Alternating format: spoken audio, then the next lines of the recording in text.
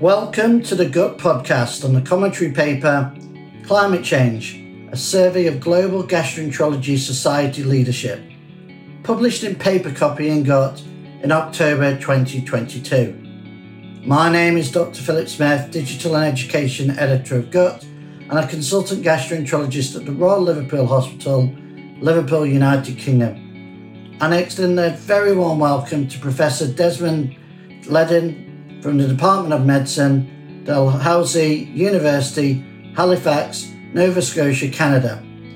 He is also chair of the World Gastroenterology Organization Climate Change Education Group. Professor Ledden is the first author on this excellent commentary and on his global survey. Professor, thank you for joining me today to do this podcast, and congratulations on your excellent commentary. Firstly, could I ask you to explain the background to your study and why research in this area is so important? Yes, thank you, Dr. Smith, and thank you very much for the opportunity to speak on this. So I think we would all recognize that climate change is underway now, well underway, and it has significant implications for digestive health. The medical community hasn't been enormously involved in this, but it really needs to engage. And peer societies, gastroenterology societies, have a very important role to play in bringing their membership into this debate. We need to understand, therefore, the attitudes, the work already done in GI societies and the barriers which they face to engaging on this issue so that we can move to solutions. So with that in mind, we surveyed the leadership of 117 gastroenterology societies globally in order to get the opinions and input of the leadership. Thank you. Very clear, and I can completely agree with you how important this area is. So what are the new findings your study has found? The first one was that we got a very high response rate. Nearly 50% of the people we surveyed replied, and that's very unusual. Often these surveys, membership replies are in the order of 7 to 10%, and you're never really sure what this means. But at 50%, we're pretty sure we've got good representation. Furthermore, we have representation and replies from all global economic and geographic zones, so that we feel that the results may well be valid. The global leadership do believe, 86% do anyway, that climate change is caused entirely or mostly by human activity. And that's good because it is. However, 14% still believe that it's equally caused by natural and human forces. So there's some education there to do still with regard to leadership.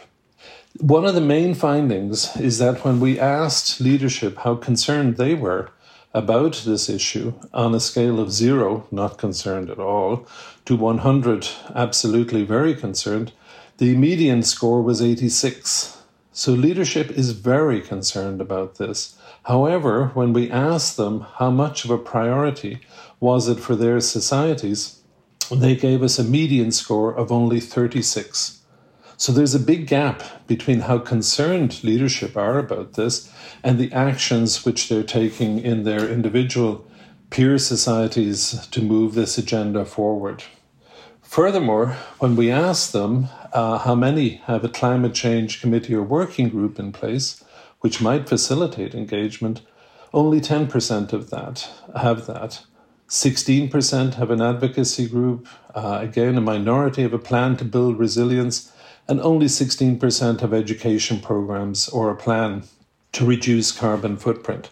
On the plus side, nearly a third are planning to move to hybrid meetings and reduce their carbon footprint that way.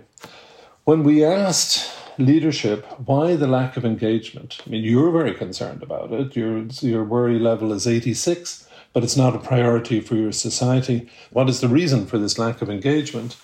They cited, first of all, a lack of awareness and knowledge of their membership, a lack of imminent threat of this problem, a belief that the health sector either could not change its practices or was not responsible, and the inability to have an impact.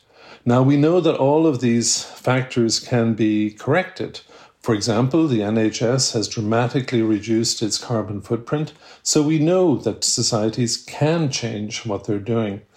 One of the other concerns raised was the competing demands of clinical work, and that one's going to be a bit more difficult to address, obviously, but the others are amenable to change.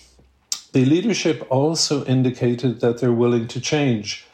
The majority said they would consider establishing a climate change committee or working group, which we know helps move this forward, or engage in advocacy, hold education sessions on the topic. 3/4 said they would do that, and over 80% agreed that they would consider a mix of annual meetings in online and in-person events. So there is, for sure, a willingness to change. We also asked them how useful would some interventions be in helping them move this forward. And a majority said that training for a member of their society would be helpful. 73% indicated that information on how to advocate for change would be helpful, as would slide decks and guidance on hybrid meetings. So those, Philip, are the main findings in this study. Thank you. They're really interesting findings, especially the discrepancy between the importance and the priority that you've shown.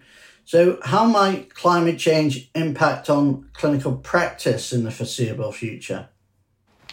We think that climate change will have a very profound effect on clinical practice over the next several decades.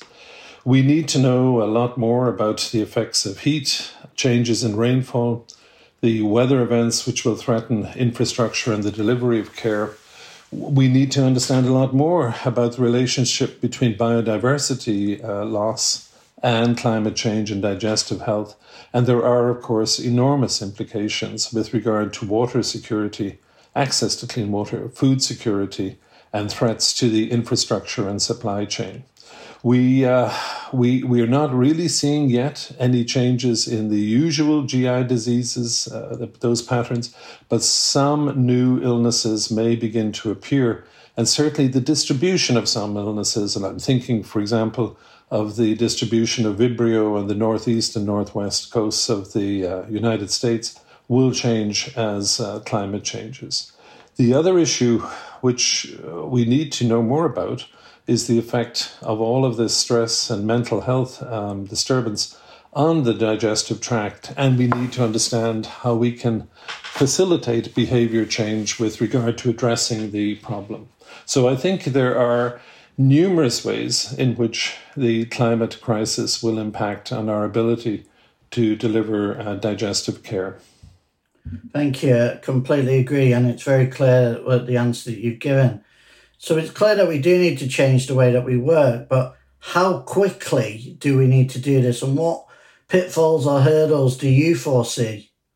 Yes, thank you. I think the issue is urgent. There's at least some suspicion that the process may be a bit more advanced than it appears. And there are all kinds of signals from around the world at the moment that the rise in temperature of only 1.1 degrees centigrade from pre-industrial is already causing profound change. So we need to act quickly. We also need to act quickly because there's a lag time. The duration of action of greenhouse gases when they're put into the atmosphere can be measured in hundreds of years. So the actions we take now may not have an effect for quite some considerable time, so we need to get on with it. We did explore in open text questions with the leadership what the barriers were to progress, and we've identified 3 blocks of barriers. The first are financial. So there are financial disincentives to change. For example, if a society generates revenue from holding an annual meeting because more people are registered, then there may be a disincentive to go to hybrid meetings or virtual meetings. There are systemic blocks to engagement, and these are things like a lack of awareness and a lack of education, a lack of climate action groups within societies, but we can fix these. But the third block, and the one we need to be very careful about, are the psychological blocks to engagement on this. it's kind of a negative topic, and it turns a lot of people off. It's just not a good news story. And we need to recognize that, yes, that's true, but that means we still have to address it. And some psychologists have identified numerous inbuilt psychological blocks in humans as to why we don't engage. For example, temporal discounting is a tendency that we have to prioritize threats which are immediate, and long-term, slowly evolving threats tend to get pushed to the back of the line. And certainly that's the kind of behavior that we're seeing in our approach to global climate change. Thank you, Prof. I think we can all appreciate the changes that occurred during the pandemic between flying to conferences or traveling to conferences and doing virtual conferences. And now there's a shift back, it seems, towards attending in person. But the psychological element is really interesting. Climate change research is unequivocal. There's no doubt about it. But how might this study impact on research priorities in gastroenterology in this particular area in the foreseeable future, do you think? Well, I think that the priority which we've identified in the survey of leadership is to raise awareness and lift the level of education in gastroenterology societies around this issue. So one research priority would be how to position and frame the issue of climate change in a way that will move gastroenterologists and digestive health providers from concern to action. So that's a key issue.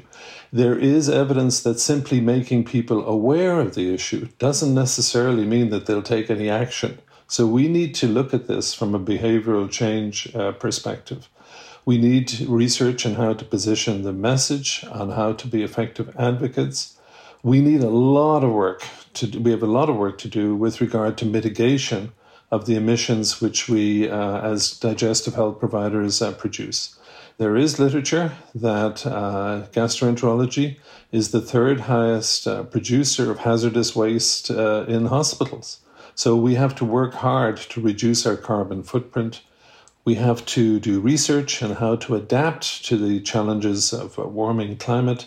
And then all of those other things that I mentioned earlier on, and when you asked me about the impact of climate change on digestive health. So we need to know more about heat, changes in rainfall, weather events, biodiversity loss, water security, infrastructure threats, and changes in disease patterns, the link between mental health and digestive health in this issue, and of course, the enormous challenge of migration.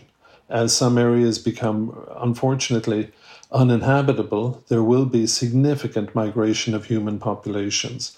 And there has been very little work done on the health implications of that, and particularly on the climate change, digestive health implications of it. So lots of areas to get involved in there. And I would certainly say for any young or older faculty member who's looking for a meaningful research area where you can make a massive contribution at a stage in your career, this is certainly one to focus on. I absolutely agree. I think there's a huge amount to be done and done now, really. So thank you for that answer. So you have mentioned a number of times the need for education of digestive health providers. Could you just briefly give us an overview, finally, of how that could be done? Yes, thank you. Well, at this stage, as identified by the survey, the need is for education and for organisation and to help digestive health societies put together climate action groups.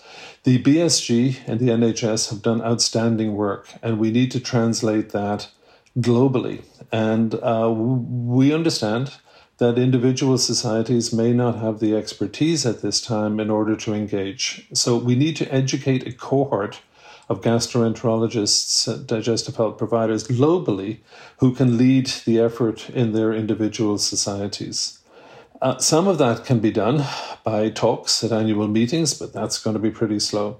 So what we're proposing instead is to establish a climate change course for global gastroenterology, and that is in the development stage at the moment, And we hope to launch it on March 8th of this year. It'll be a 6 or 8 session course over 6 to 8 weeks, an hour a week with world experts in the area. And at the end of it, participants will have a significant expertise in this area. So that's what we hope to do.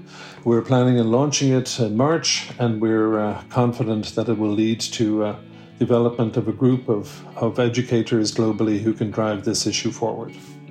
Well, thank you, Professor, and what you've just described is well worth attending and joining, so thank you very much for that. And thanks for doing this podcast today. I've really enjoyed it, found it very interesting. I think your study results are really important, and congratulations to you and your colleagues on the fantastic commentary being published in Gut.